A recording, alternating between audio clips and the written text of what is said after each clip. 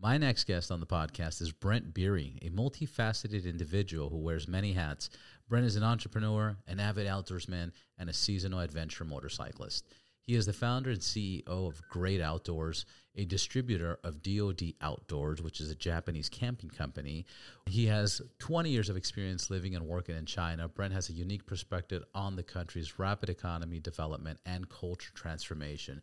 As an entrepreneur, Brent is always looking for a new way to bring adventure and excitement to the outdoors. Our sponsor for this episode is Ride Clean, a simple and effective way to keep your motorcycle and car looking like new. With its easy-to-use formula to shake, all you simply do is shake, spray, and wipe. Ride Clean is sure to impress. Made in America with Carnauba wax, UV protection, smells amazing. You can enjoy a mirror-like shine every time. Visit their website, rideclean.co, and use promo code RB Podcast for 25% off and free shipping. Check them out. That's rideclean.co. Also available on walmart.com.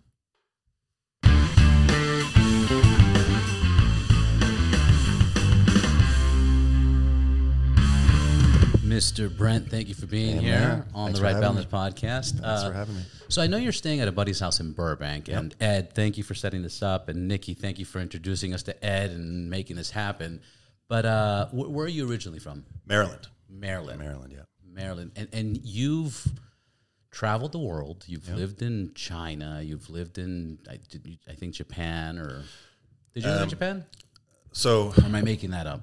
First year abroad was France. That was junior year abroad, so no big deal. Parlez-vous français? Back then I did.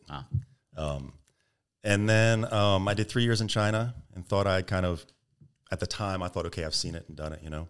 And I got an offer to go to Denmark, Copenhagen. Went for a year. Had a blast. But Denmark is I mean, I love the place, but it's quiet and sleepy. So after a year in Denmark, I did my best to get back to China and then spent another 7 years in China. Decided now, 10 years in China. I've done it. I've seen it now for real. Went and did MBA in England. And that ran me right into the global financial crisis. So my big plans to be a London banker collapsed around me as the world finance, kind of fell. And the only place I could really find opportunity then was China. So I went back to China again for another 10 years. So all in, I did about 20 years in China. That's a lot. What was the original? I know you just said why you went back to China, but what was the initial reason? Did you have like an opportunity, girlfriend, job, school, all of the above? It's usually a girl. Let's see what he says. It was not a girl. Okay. So college roommate went to Alaska and became a fishing guide. And he was 1 year ahead of me. And he's like sending me back frozen salmon, and all these fantastic stories and pictures. And he just had a blast. And he's there now working for Wells Fargo, very successful, and loves Alaska. And it sounded so exciting that that's what I thought I would do too. So actually, my first round of job applications out of college was to be a fishing guide in Alaska. And I didn't get the jobs. And then I was sitting there one day. It was kind of like an end of term, and about to graduate dinner for graduating seniors. And one of the professors at the table told this story about this student he had known once who ended up in Asia trading things between like Vietnam and Burma and China and Japan and India and doing all this crazy stuff. And he made a packet of money and then came back to grad school and started kind of his adult life. And I was like, sign me up. That sounds so exciting. That's exactly what I want to do. So I looked at a map of Asia and I thought, okay, Japan is probably the coolest place to go, but it's done already. It's already developed. There's not much opportunity there. What is going to be the land of the future? And I picked China, just kind of based on, this was almost before the internet, right? So this is just based on a relatively limited understanding of what was going on in Asia at the time. I thought China's the place to be. And I found a job teaching English at a university. And that's how I got over there originally. Nice. Yeah. Nice. Before the internet, man, that's a lot of opportunity. Like, because that's a lot of opportunity. I mean, it's overwhelming of opportunity. Because you think of China 20 years ago and now. It was 1997, and trillions of dollars of wealth were created in China during that time. I didn't get any of it. I mean, I'm not poor, but you know, the real fantastic generation of wealth was really by Chinese for Chinese. There weren't a whole lot of foreigners, people like me going over there. I mean, I had great experiences and great adventures, and did a lot of business and lived a decent life out of it. But individuals like me going over there aren't many of us who really got rich. And big international companies that went over, very few of them really got rich. They had success maybe, but the actual profits, wired out of China back to the home balance sheet are not that much. So so all that trillions and trillions of wealth really did accrue to Chinese people and Chinese companies. That's crazy. What part of China were you in, and how difficult was it to, you obviously had to learn the language, right? Yeah. I didn't speak a word when I went over.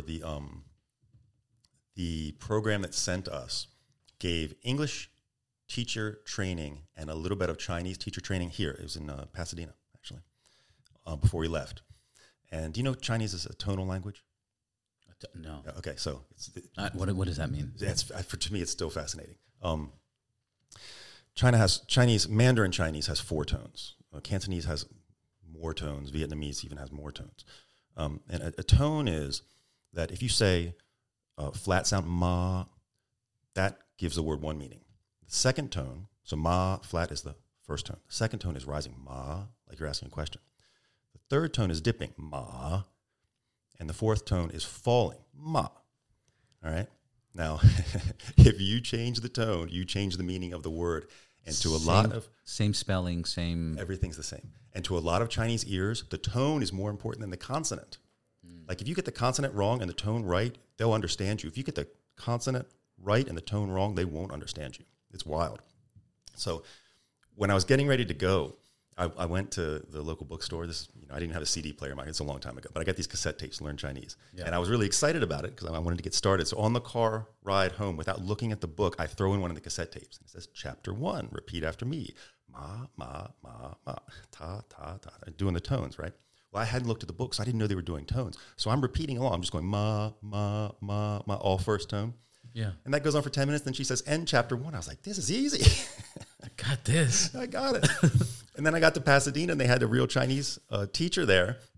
And she gives the class, and she's trying to teach tones. And she said, okay, ma, easy. Yeah, I got it. She said, ma, second tone. That's like you're asking a question. Ma. Okay, she said, raise your eyebrows, and you'll get it. And it was easy. Third tone, the dipping tone. She said, as you say it, ma, lower your chin, and you'll get it. And I got it. And then the fourth tone, I got stuck on the fourth tone. And she tried and tried and tried with me. That's the dip. That's the fall. That's the fall. And she's like, it's like you're angry. And I was like, ma.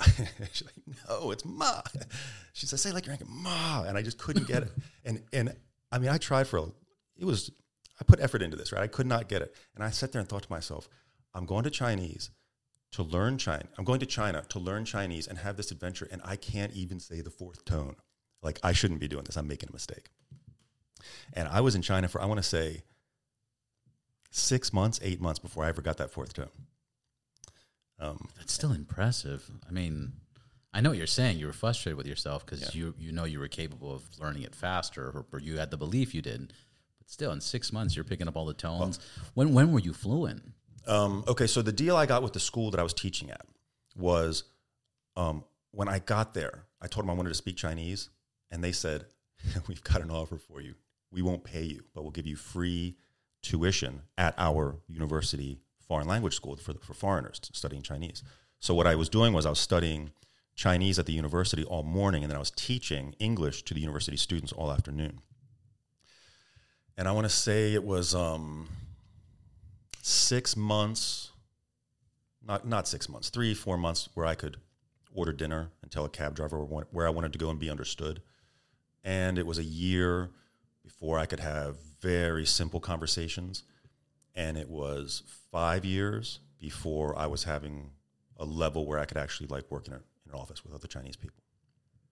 And this is everyday university, learning, teaching, daily life. I mean, you're surrounded by... And I'm sorry, what city were you in China? So that was in Nanjing. Nanjing? So Nanjing is capital of Zhejiang province. Jiangsu province, and it's northwest of Shanghai. Back then, it was 6 hours because there weren't freeways and high-speed rail. Now it's an hour by high-speed rail, Nanjing to Shanghai. And the thing is that in my experience, Hong Kong, you'll run into people that speak English. You'll run into people that speak a bunch of languages, from all over the world. But once you get out of Hong Kong, it's Chinese, or Cantonese, or. Yeah, that's definitely true in the South. Shanghai is a lot like Hong Kong. Beijing can be a lot less so. Shanghai, I'll meet foreigners who lived 10 years in Shanghai and can't count to 10 in Chinese. Because there's so much opportunity to speak English. Yeah. So to that extent, I'm glad that I was never in those big, very westernized cities because it forced me to learn Chinese. Right. Yeah, because when I went to China, I had to go to Guangzhou, Shenzhen, another city, and then I went to Hong Kong and Macau. But I went to those other cities first, and I couldn't believe it. No English, zero. And they don't understand. I don't know if they were messing with me, but they didn't understand basic things. I'd jump in a cab and I'd be like, Hilton. And they'd be like, what? And I'd say Hilton 10,000 ways, and they just wouldn't get it. And then finally, because my phones wouldn't work, because Facebook, Gmail, all that stuff doesn't work in China. So then finally I was able to save it. And I'd be like, I think I took a screenshot, and I pulled it up, and they were like, Hilton. And I go, yeah, I said that, dude. Come on. But 000, just a few of the hotels, obviously, where we were staying at, they spoke English, but it was just mind-blowing. And then you go to Hong Kong, and man, I heard Spanish and Russian and French, and it's wild. It's a different country. It's not even, it's like Florida here. Florida's a different country. That's not part of the U.S. All the Cubans and Latin Americans and, the whole COVID thing, nobody's wearing masks. And you're like, what the fuck's going on? This is not America. That's what Hong Kong felt like in China. Yeah. And then you ride motorcycles. Did you ever ride motorcycles in China? Or what countries have you ridden motorcycles in? Just U.S. and Canada. Just U.S. and Canada. So friends of mine had a bike club in China. And a bike club, like an MC. Yeah. Very serious. Legit. Okay. Like tattoos and big deal, hardcore initiation. And they were riding illegally. You could buy a motorcycle in China, but you couldn't get a license for it. So they were riding illegally. But it seemed to work. So I came back to the States and I got my license. And by the time I got that endorsement, and that was the first time I'd ever ridden, by the time I got that endorsement back to China, they had cracked down on it. So my dreams of riding in China never materialized. That's terrible. Yeah. And you've ridden in Canada and the United States, California. What parts of Canada? What are your favorite rides? And what'd you ride? All right. Can I give you the background on it? Yeah. I got a story on this. Yeah. I did the endorsement, and I'd ridden the bike for whatever that is, 3 or 4 days on the course. I'd never ridden a bike on the road. And the endorsement had been 10 years ago. So I hadn't touched a bike in 10 years. And I'm living in China, and I've got this corporate gig, great life, big salary. Things were going great. And I had a personal tragedy. It's not a podcast conversation, but something happened. And I walked on life. I just walked out. Started drinking very heavily. Was engaged in what you would probably call self-destructive behavior or whatever. But I end up back in the States, and I'm just drifting, And I ride by a motorcycle shop one day. And I'm like, you know what? I got nothing else going. I'm going to get on a motorcycle and just get lost someplace. So I walk in, and kind of right there in front of me is this BMW F700 GS. And I had seen probably 2-3 years ago the Ewan McGregor, Charlie Borman, Long Way Round. Yeah. Where they ride, I think, the R1200. But anyway, I was like, I'll have that. And I hadn't touched a bike in 10 years, right? So swipe the card. The guy wheels the bike out in front of the bike shop. And he's like, there it is. And I kind of looked at it. I kind of panicked. I was like, dude, I don't even know how to turn it on. So he goes over the basics with me. And he shows me how to open the gas tank on those under the seat. So he shows me how to work the gas tank and whatever. And he sees that I'm looking nervous. And he says, look, there is a dead-end road right behind the bike shop. You go around the bike shop, and there's a road you can just run up and down a couple times, get the feel for the bike. Great. Go around the bike shop, and right at the mouth of this dead-end road is this group of bikers. Harley guys, leathers, real hard guys. Not like weekend dentists riding their bikes, like hard bikers. Leather vests, big beards, tattoos, looking mean. And so I'm feeling a little self-conscious, and I'm barely holding the bike up. I get down there I have to take a left to get onto the dead-end road. There's a field in front of me, and I hit the handbrake, and the bike doesn't slow down because I was pulling the clutch. Nice. Of course. I'm pulling the clutch. So I was going too fast to make the left. There were two big concrete blocks blocking the entrance to the road so cars couldn't go in. It was just for bikes. And it was a narrow entrance, and I was going too fast to make that turn. So I just rode right out into the field in front of these guys. When I get out into the field, I go to put my foot down. The grass was kind of high, and I couldn't see there was a depression there, and my foot didn't hit the ground, so the bike goes over on top of me. Oh, my God. When the sales guy had shown me how to work the gas tank, he hadn't closed it all the way. So when I fell over sideways, the cap pops open, and gas is pouring out over me and the bike and everything. And these guys, they thought it was the funniest thing they've ever seen, right? They're just laughing and laughing. And it's pretty funny. It was funny. Like, I would have been laughing too. Yeah. I have no problem with that. It was very frustrating at the time. And then because of the way the bike landed in the depression, the wheels were kind of high above the body, and I couldn't get it back up. So I eventually had to ask these guys to come over and help me ride the bike, right? But it turns out those guys they were excellent guys. They stood there with me for half an hour. Nice gentlemen. I mean, they were a hard bunch of guys, but they stood there with me, and they asked me what I was doing and gave me great tips on like getting into biking and how to like plan the route and where I should go and everything. They told me about, you ever heard of Tail of the Dragon? Yeah, Feels Gaps? Okay. So I was planning the route, and he was like, look, man, he said, one of the guys was like, never pick a destination, pick a direction. I thought that was kind of a Zen, advice. I love that. Like the journey. Yeah. It's all about the journey, not the destination. But he says one place you have to hit is Deal's Gap. You got to get down to Deal's Gap. And then they told me there's this, he said, if you want to take it slow, a great way to learn to ride the bike is there's this federal park road system. It's a parkway system. And it starts in Northern Virginia with Skyline Drive. And it's 35 miles an hour, no stoplights, no stop signs, anything, camping all along the way. It goes 70 miles or something where you pick up Blue Ridge Parkway, and then you pick up Smoky Mountain Parkway, and that takes you to Deal's Gap. And then you get over to Nashville, and you get Natchez Trace all the way down to New Orleans. He's like, that's a great ride. If you're not an experienced rider, it's a great way to learn that. It's open roads, safe, 35 miles an hour, almost no cars, and there's no stop signs or crossroads or anything, almost no. And I did that. It was great. I spent, a week just doing that trip down to New Orleans. And it's such a great bike. I know it's overwhelming and it's big. You're like, what the fuck? This is humongous. But like, I took a course called Rawhide in Valencia, and the way the instructor explained it, this is for, advanced. They teach how to go lakes and drops and rivers and whatever all on the bike. And they go, look, it looks like an elephant. Because my GS is a 1250, so it's got a 7.8 gallon tank plus the cage. And he goes, it looks like an elephant, but it rides like a mouse. Like it handles like a mouse. And once you get used to it, it rides so fucking well. And people are just overwhelmed by the bags and the tank and the size and everything else. But it's so nimble. I love that bike. And interesting enough, 3 weeks ago, I was at the BMW dealer getting a service on my bike. And this guy just bought a brand new bike, brand new GS. I have a 2020. He bought the 2022. Beautiful paint job, everything. And he's like, oh, man, look, I bought my bike. And I was like, congratulations. And we were just kind of having casual conversation.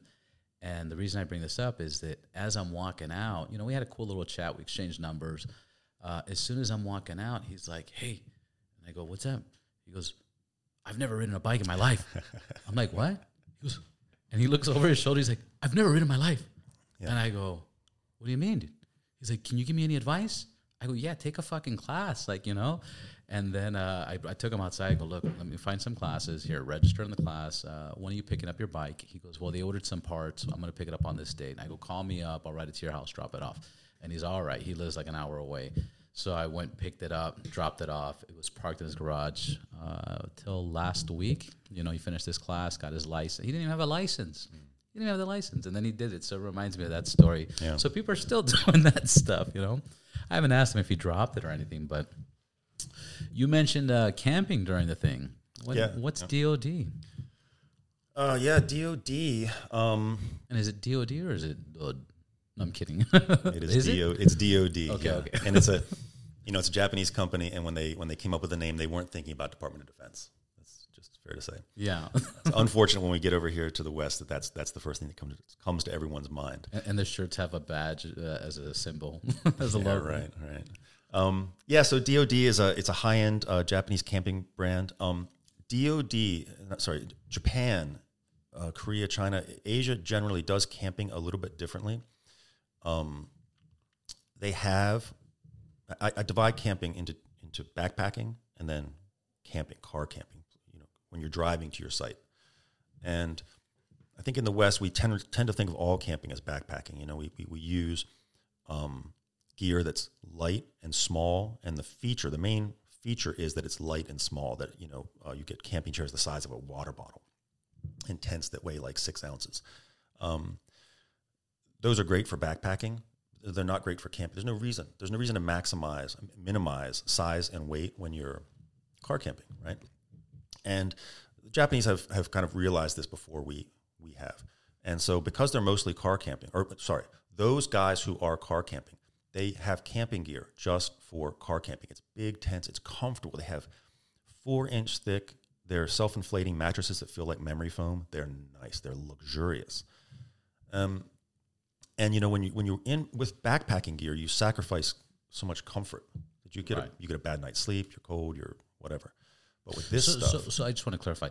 When we're talking about car camping, we're talking about you leave your house, you pack up your car with all the comfortable, wonderful stuff. You get to the campsite, you unload from the car, and you're done. Versus full-on backpacking, hiking, climbing mountains, and got it. And the way, so I've been in Asia for 20 years, and I've been camping like this for a long time. And I was in the industry already. I was selling in Asia, Western brands into China, into Asia. And when I got back here 3 years ago, I realized that we weren't doing it like that. That people were going out car camping with backpacking gear, and they were having bad night sleeps and bad experiences and missing out on sort of comfort and luxury that they could have had if they had the right gear, So contacted DOD, and we launched in North America and in Europe, this Japanese brand. So it's big tents, it's comfortable mattresses, it's cast iron cookware, it's going luxury. out. Sorry? It's a luxury. It's luxury. Yeah. It's comfortable. And my argument is, if you're more comfortable, you go camping more often and you stay out camping longer, so you get a better experience, Yeah, that's a good way to balance it out. Yeah. Yeah, I don't know. I don't know what the term would be, but I never imagined Asian people camping. It's like, is it a big scene out there? Do they have a lot of campgrounds? You just don't. I mean, I never thought of it, but if you would say, do Asian people camp? I'd probably not. Okay, so there is, especially in China, there's less available public land. In Japan, there's a lot of public land. You can't camp on a lot of it. How to say, the way especially Japanese people camp can seem a little odd to Western eyes. You have these camping weekends that are actually at parks very close to the city, and they'll set up 200 different groups will come, and they'll each set up their tents, and it'll be this massive tent city, and just over the shoulder you see the skyline of Tokyo. Yeah. The opportunity to do what we have here with all of our public lands, especially in the western part of the United States, is rare. But having said that, camping is hugely popular. It's just that they have less fantastic places to do it. Yeah, I see that. Tell me more about DOD, about their idea when they started, and the year they came around. Yeah, founded in 1997. And it's what numbers did they if it's why I guess that's just I want to know what made them start. What did they see a big opportunity in the Asian market, or was it more towards the American market? No, so they just arrived in the West 2 years ago. Okay, so it was originally over there. Yeah, it was only Japan. And the sort of grandfather of this kind of high-quality luxury camping in Japan is Snow Peak. That's a brand founded in 1950-something, right? They've been around for a long time. The thing about Snow Peak is that it's a very staid, it's very serious, you know, it's very like proper. And DoD saw an opportunity to be a little more playful and a little bit less, I don't want to be critical of Snow Peak, but a little less, you know, self-serious, more playful. So the logo's a rabbit, you know, and the gear is fun. And they got the little mushroom tent. They got a tent that looks like a psychedelic mushroom. Yeah. No, my son thought it was the Mario Brothers. It's Mario. It looks like the Mario Brothers mushroom or like the Smurf houses, you know, from back in the day. Yeah. They're just more playful. They're not so serious about it. You know, the whole idea is camping should be fun. So let's all relax and just take it easy and have fun. Be playful. Yeah. And it should be like a family thing where it's just making people happy and stuff like that, you know? Yeah. So where the kids can have a good time. Go out someplace beautiful, eat great food, drink, hang out with your friends, just enjoy yourself and relax. That's what it's all about. It's not about scale the 10,000-foot mountain, you know, carrying 30 pounds of gear on your back, everything you need, camping, you know, cookware, sleeping bags and everything, and doing this arduous hike. Though there's plenty of room for that and everybody respects, you know, that kind of backpacking activity. But no, that's not what we do. Load up your car, go someplace beautiful, set up a camp where you're going to be comfortable and enjoy yourself with friends and family. I want to jump back, just my curiosity.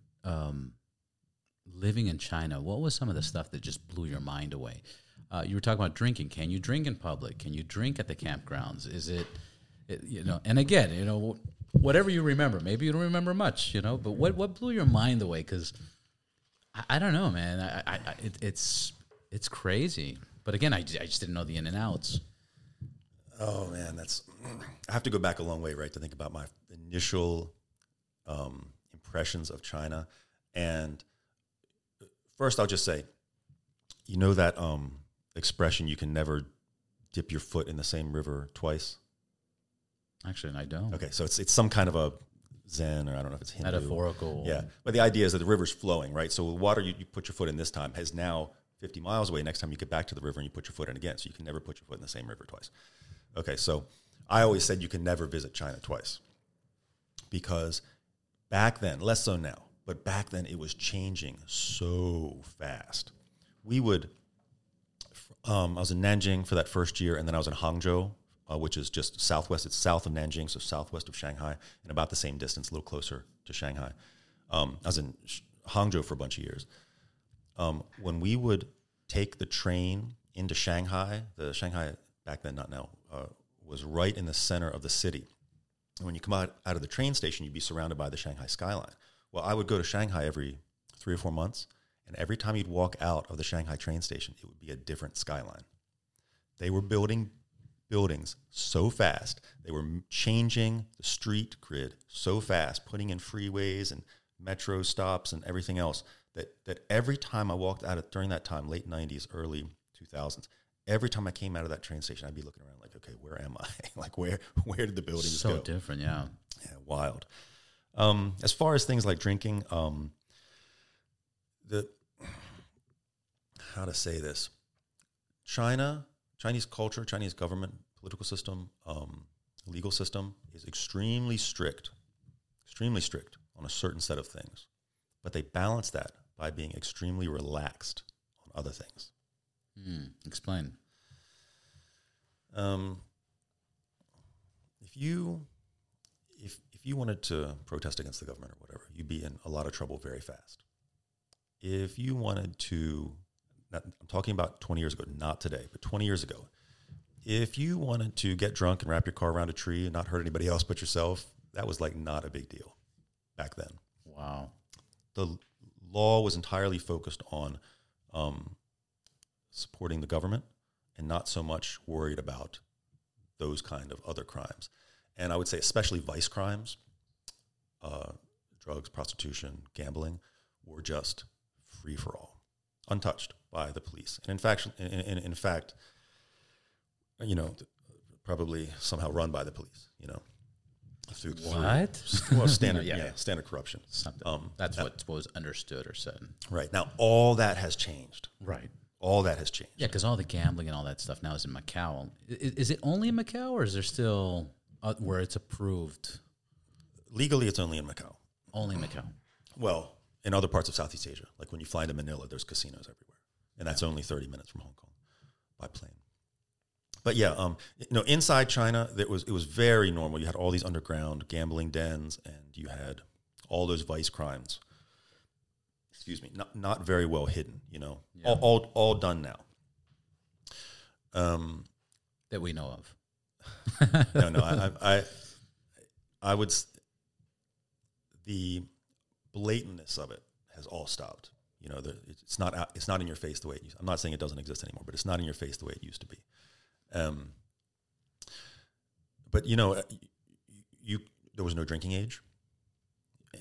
A 10-year-old can walk into a store and buy a bottle of spirits, and there were age limits at the clubs. Usually 18. Some of them were 21. Like, clubs didn't want kids coming in and getting drunk and falling all over the place, but at the same time, you could send your 12-year-old to the liquor store, right, buy cigarettes and beer for you. And then, there was no open container laws. You could drink anywhere. There was no public intoxication laws. As long as you weren't bothering anybody, you could be drunk anywhere.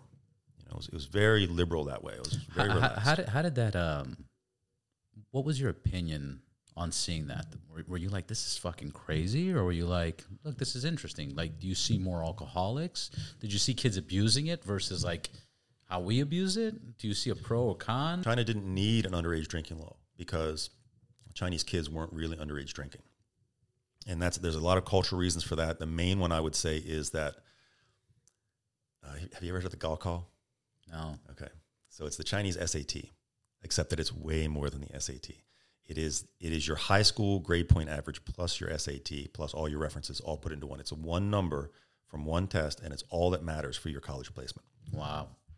And parents, they're very committed to education, and so they would focus on the Gaokao from the teenage years until you're 17 or 18, whatever, and you take that Gaokao, you do not come out of the house. So kids they don't have a normal high school life like North Americans have. They don't have soccer teams. They don't, have free time. Karate. None of that. They study. They study for the Gaokao because it fixes the direction of your life if you want to go through a university education system. So kids, they back then just didn't misbehave. You didn't see drunk high school kids, running amok. It wasn't an issue at all. Yeah, but you see this like in a lot of other countries where it's like it's not a big deal that they can, buy it and you don't have a problem. Spain, Europe, everywhere. Yeah. But in America it's like no, it has to be 21 and over, and then you see the biggest problems where it's like people are not allowed to drink, and then they drink behind everybody's back, and they're asking strangers, "Excuse me, sir, can you buy me a bottle?" And then you don't know what the stranger's gonna do and what he did to the bottle. It's more risk. Right. Yeah, I think a great example of that, if you look at England and France. In France, they have a drinking culture where drinking is not taboo. Little kids start very early drinking alongside their parents at the dinner table, and they grow up with what I would say is a pretty healthy relationship with alcohol. In England, drinking is something that's only for adults, and when kids come of age, they start binge drinking like maniacs.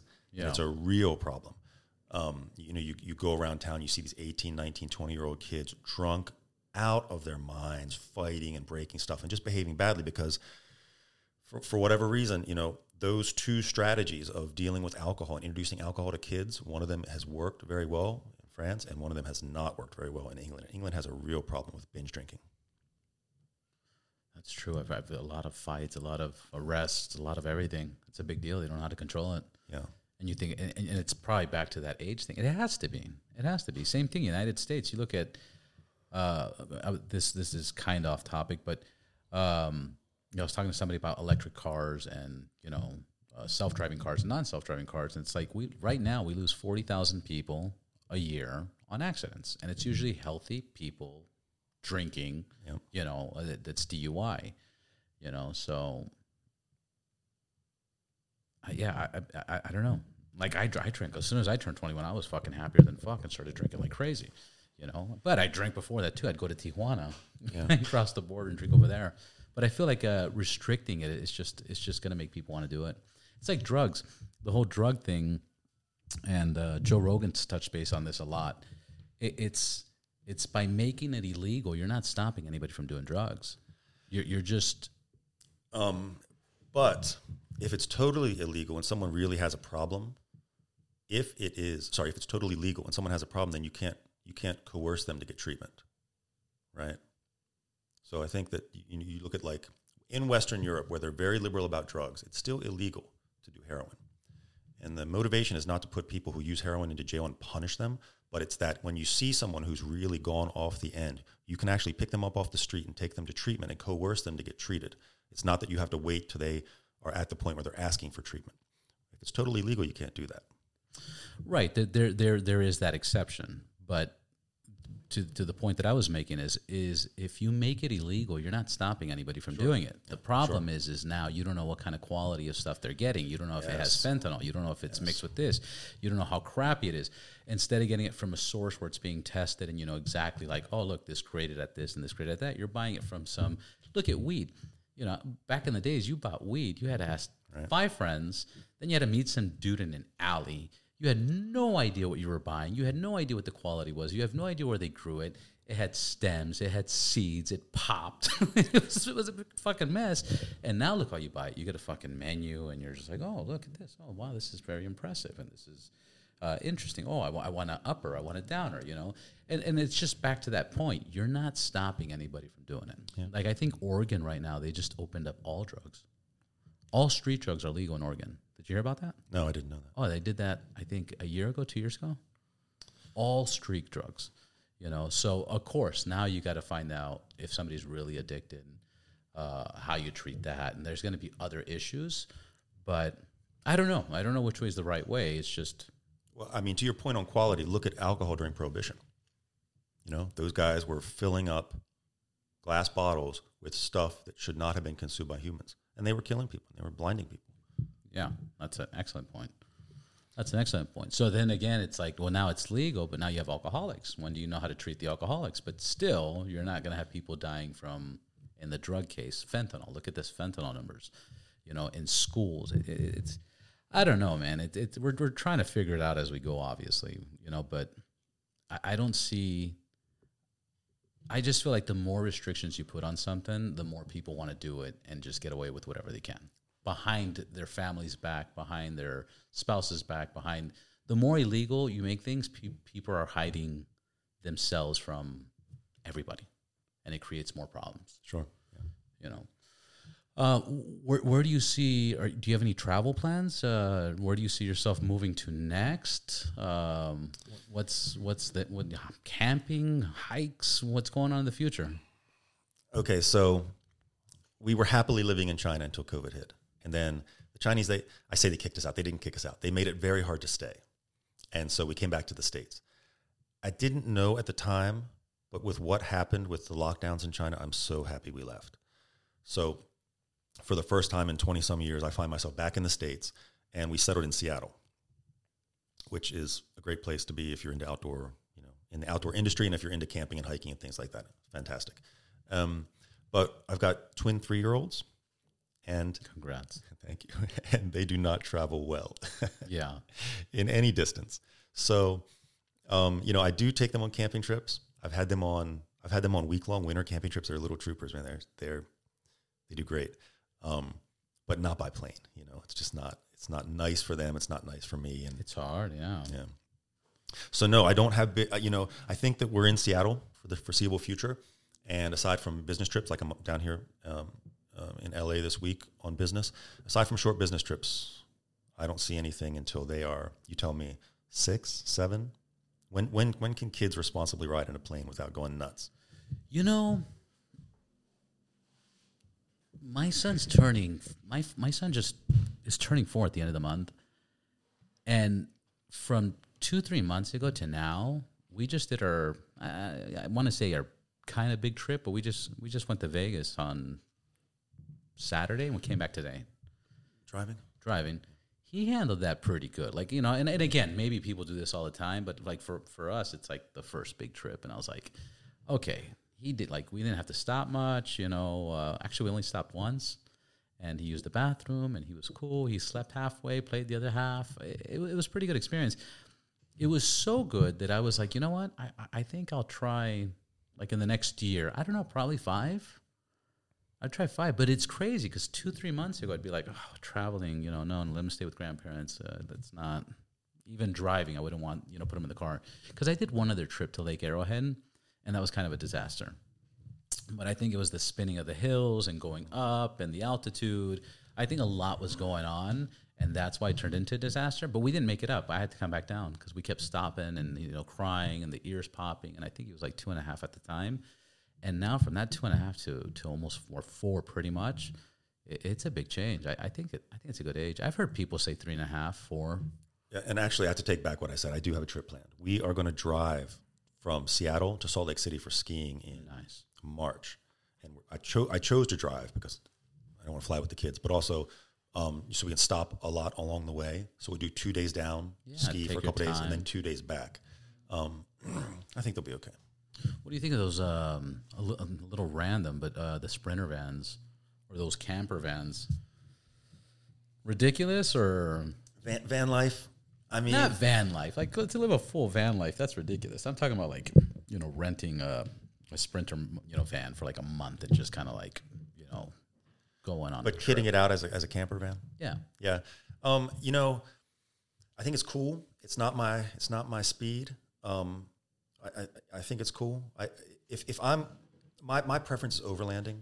I got a 4Runner, so what I like to do is pack up the 4Runner, roof rack, and everything, with the family and the dog, and then go someplace cool, back some Forestry Service road. Views of fantastic mountain ranges, whatever. That's my preference. Guys who want to go out and live in a van, yeah, great. It's just a slightly different flavor for the same thing. Yeah. Camping it almost seems like it's more of a lifestyle for you. It's not really a hobby. Do you have any hobbies that you've picked up on the way? Like, some people get into photography, or some people get into like videos, or now you have the kids, or like have you picked up, what's your hobbies? Yeah, so I fish. It's a lot of outdoor stuff. Yeah.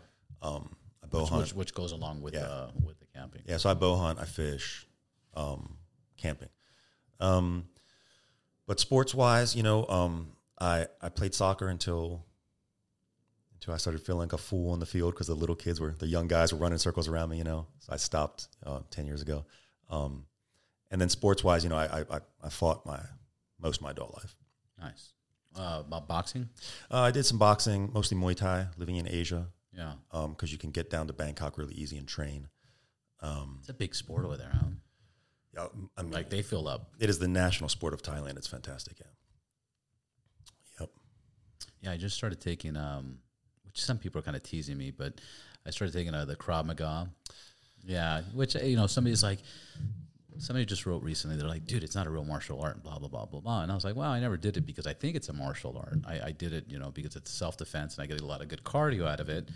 The reason I didn't want to do jiu-jitsu is because I'm at an age I don't want to dislocate anything, and the fact of just thinking, again, I'm at that age where I'm like, do I really want somebody to be breathing on me? So another dude sweating on me, breathing on me, and his balls on your forehead, and then fucking, maybe when I was younger I should have done that, but it didn't cross my mind.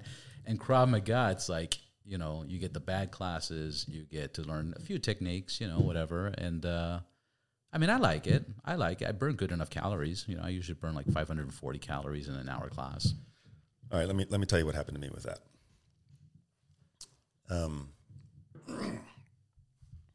Boxing, Muay Thai, really into it, really training hard, spending a lot of time on it, ring fighting, just, really committed to it.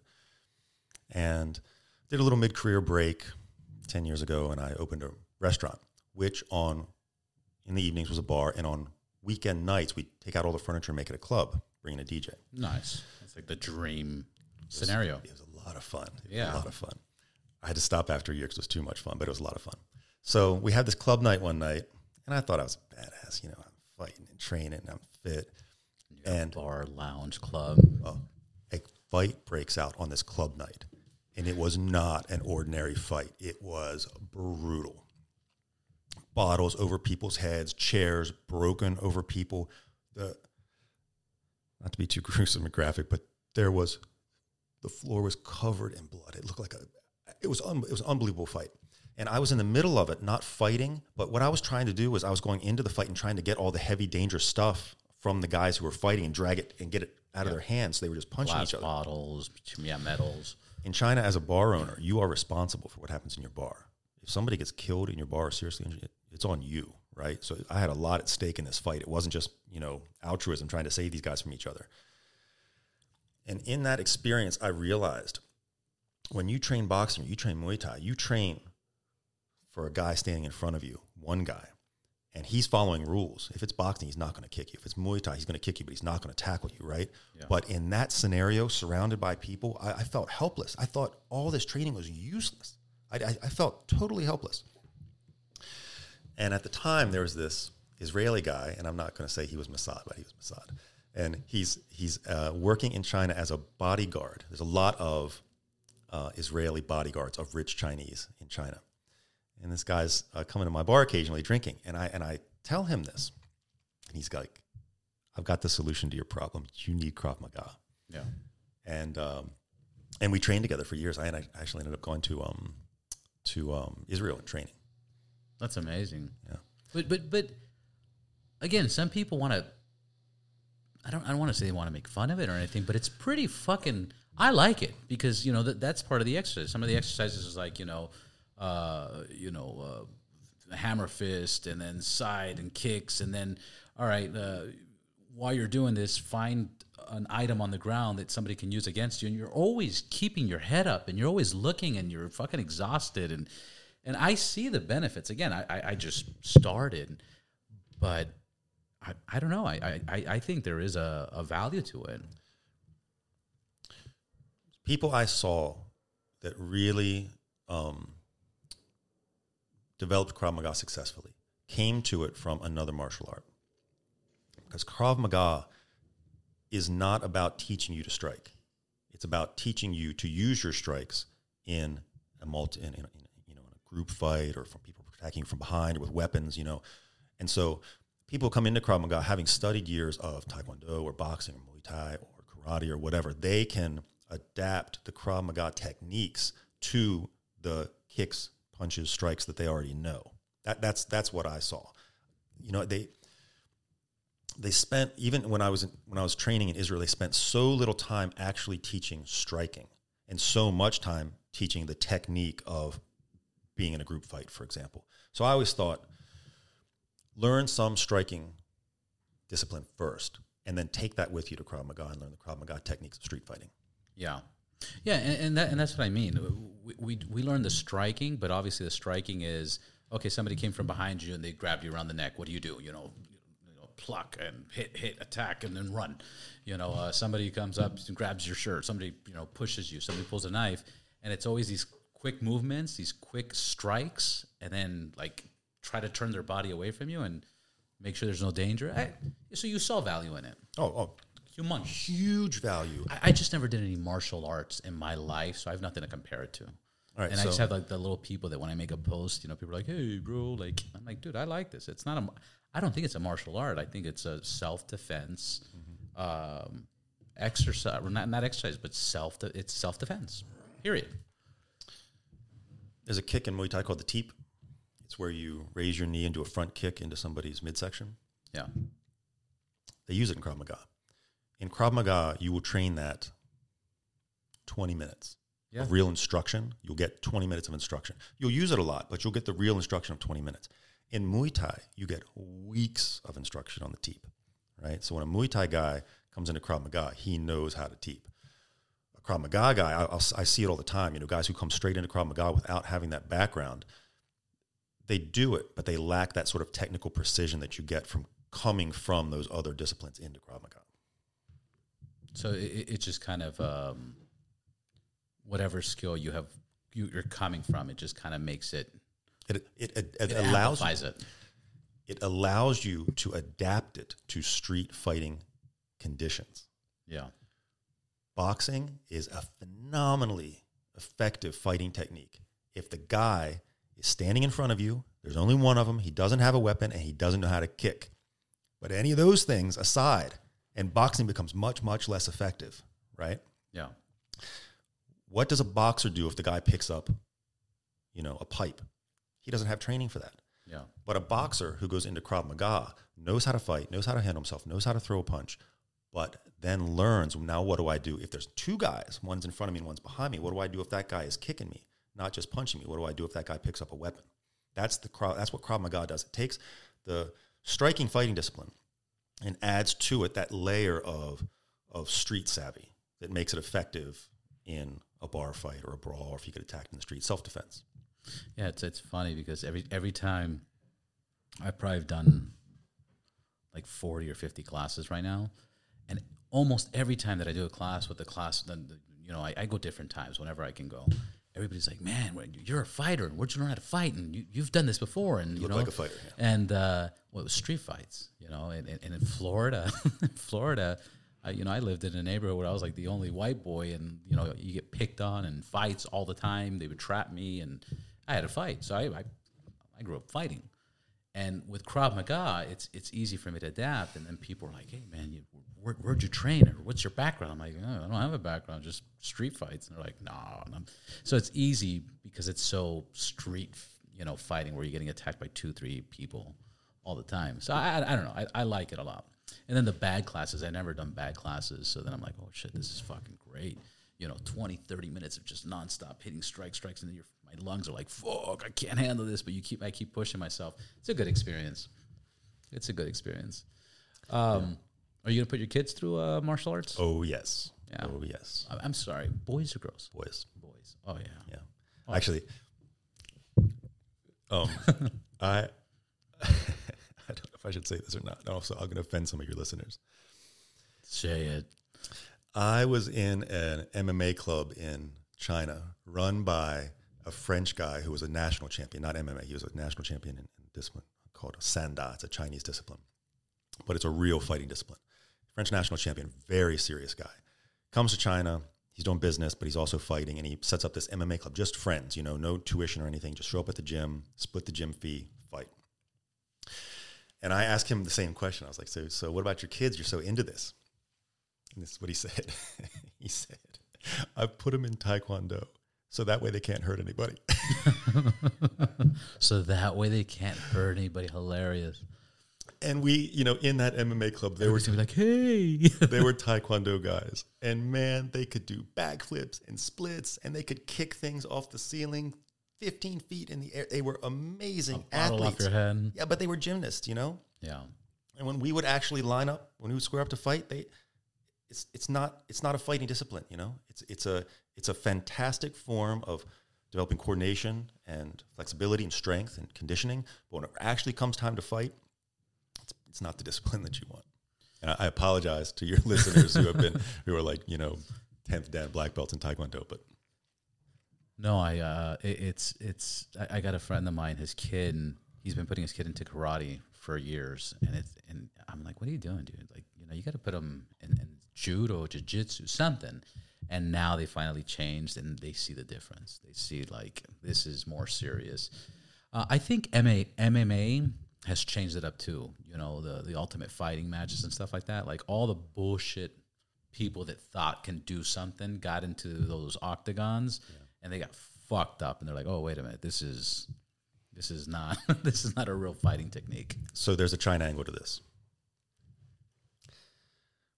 So Chinese has wushu. That's the very traditional form of Chinese martial art, and then they have Tai Chi Chuan, which we think in the West of Tai Chi is this like slow whatever, but it's actually a martial art form, and it's considered to be by the Chinese the superior, the best of the martial art forms in China, and therefore in the world, of course.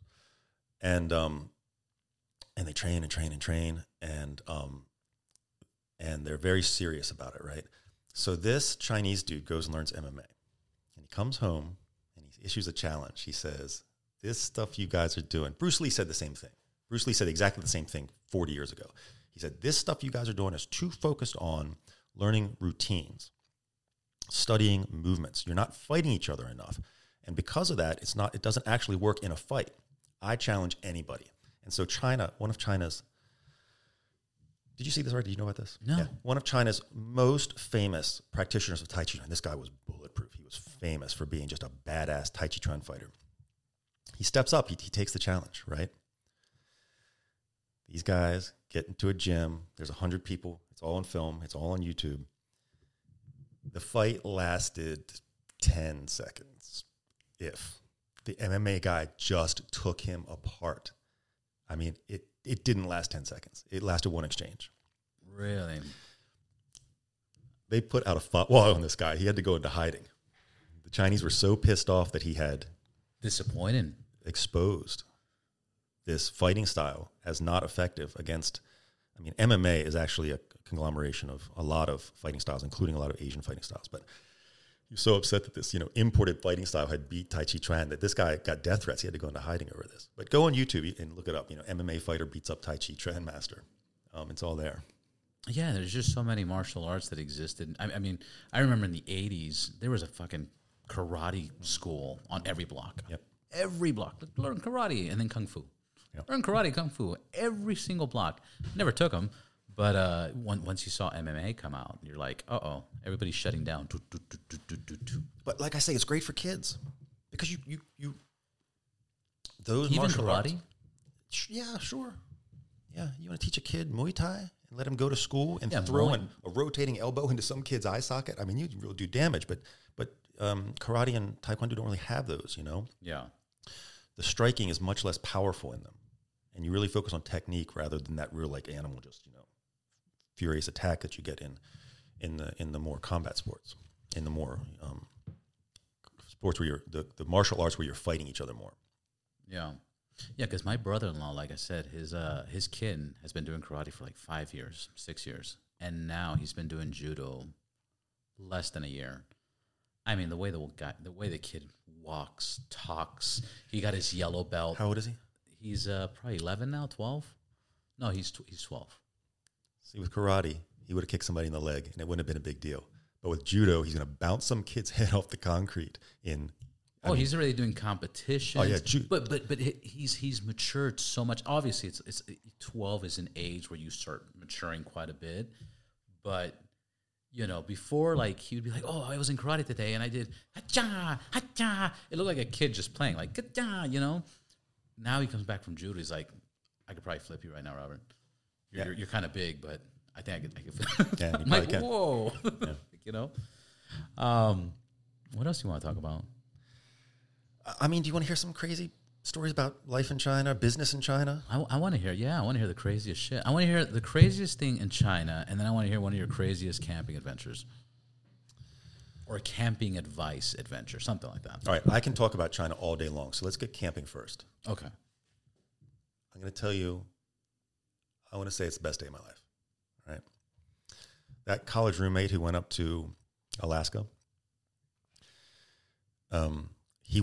we did this all through my 20s, so we did this, 5-6 times, almost every year. We'd miss a year, so he'd invite us up for the salmon run, and he would arrange serious trips, float planes out to the middle of nowhere. You inflate rafts, and you float a couple miles a day, set up camp, fish, eat the salmon, pack up camp, float, That right there already sounds amazing. All right. One of these float trips was on Kodiak Island. At one point, there's no trees where we were, right? It's all tundra-like land. At one point, I stood up on a little rise and looked around. I could see 8 brown bears. 8. So we were just surrounded by bears, right? And they're coming into camp every night. We had this electric line we put around the camp with a fishing battery, but they would come up every night. They come up to camp. They wouldn't come in. All right, so get to this. It's called a confluence. 2 rivers coming together, and it was we were fishing kings, but this was a red salmon spot, and they'd stopped. The red salmon had basically gone up as far as they wanted to go. They were stopped in this wide spot on the river. You can't fish reds with bait. You can only snag them, hook them. So you have this kind of like a 2-hook rig that you just drag through, and the reds, they'll get mad at it because they don't like stuff coming by, and they'll grab it. There were so many reds in this spot that when they would go from one side of the river to the other, they would make a wake. I mean, there were tens of thousands of fish here. All right, so here's the story. I walked down to the bank to fish it, and I snag a red, and the commotion of me snagging the red pushes all the fish over to the other bank, 30 yards away. When they come over to the other bank, This young grizzly bear, brown bear, hops down and grabs a fish, and that commotion pushes the reds back to me, and I snag another one, which makes a commotion and pushes the red back to him, and he snags another one. And we team fished for an hour, and I caught 10 fish. He caught 10 fish. It was the best day of my life. It was just awesome. Fuck, man. It sounds like you should have had a beer out. I did. Yeah, it was such a great experience. Yeah, I saw one of those. A photographer. He was in one of those areas, and he was just by so many brown bears, so many. But obviously, they were just so full. They have so much food that they're just chilling. They're just chilling. The only thing you can do wrong is get between a sow and a cub. Short of getting between a sow and a cub, you can walk up and slap on the ass. They are fixated on the salmon. They're not interested in you. It's just the mothers and cubs that will get you into trouble. Yeah, they would walk right by. Yeah, because the photographer was taking pictures, and then somebody else was recording. There was like 14 of them around them, and you're just like, oh my God, there's no other place in the world that you can get away with that, right? Because you'll get torn apart. Business in China. Okay, I'll tell you some life in China first. Oh man, this is okay. So I've got a couple of stories similar to this. Out with some friends for dinner. All right. Now, Chinese generally, at this time, this is 20 years ago, they will generally eat dinner at 6, finishing at 8, and we would eat dinner at 8, finishing at 10, right? So when we're coming to dinner, they're usually going out of dinner. Our favorite restaurant is in this kind of, it's on a cross street that has a lot of restaurants, right? So this time of night, it's busy. It's a happening part of town. And when we get there, my buddy, he's a long-time China guy, a lot longer than me. He spoke perfect Chinese, and he's a kind of coarse, rough guy. He went out to get cigarettes. And 2 minutes later, the waitress comes in and says, your friend is outside the restaurant in a fight. So there were 8 or 10 of us at the table, but there were 3 young guys, me and 2 other young guys. And I said, okay, guys, let's go grab Patrick. I knew he was drunk, and I know how obnoxious he is when he gets drunk. And so I wasn't going out to support Patrick in a fight. I was going out there to drag Patrick out of the fight and apologize for his... Right. I knew that from the second I got up from the table, okay? Right.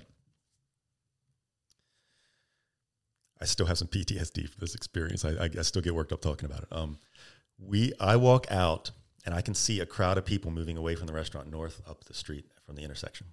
And I jog up to catch up because I realize that's where Patrick is. And as I jog up, I go past 5 or 6 busy restaurants of guys. When these Chinese guys at the drink, they would go out to eat. They would always drink at dinner. And so by the end of dinner, they'd be, not wasted, but inebriated, lowered inhibitions. And they saw, from their point of view, they saw a foreigner walking up the street in an argument, and then 3 foreigners run up the street after him. And that drew everybody out of the restaurants. Right. So now we've got a big crowd of people following us. I catch up to Patrick. I'm like, what the hell, man? What's going on? And there was this older couple, 60s, yelling at him.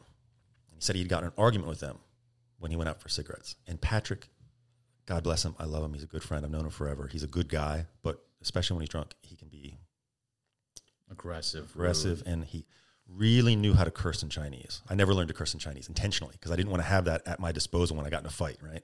Yeah. He'd insulted them. You get into a lot of fights, man. You've been around a lot of fights. Not because of running my mouth, I tell you that. I caught up and I said, Patrick, get out of here. I'll take care of this. I wanted to separate him from the couple that was angry. And he looked at me and he goes, this is a bad scene. Get out yourself. He was wilier than I was. I didn't realize what I was facing.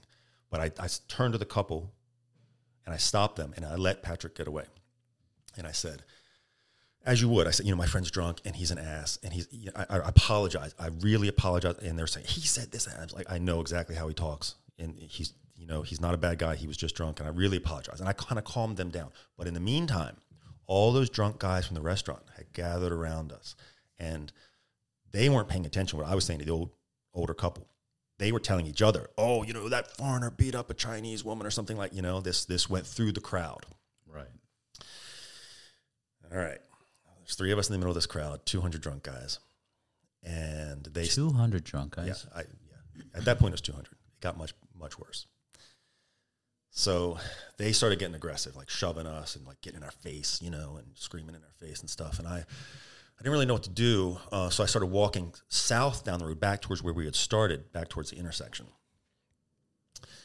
into a even bigger crowd of people in the, A bigger crowd than 200 people? Chinese. One of the culture shocks for me coming back to the States is like, where is everybody?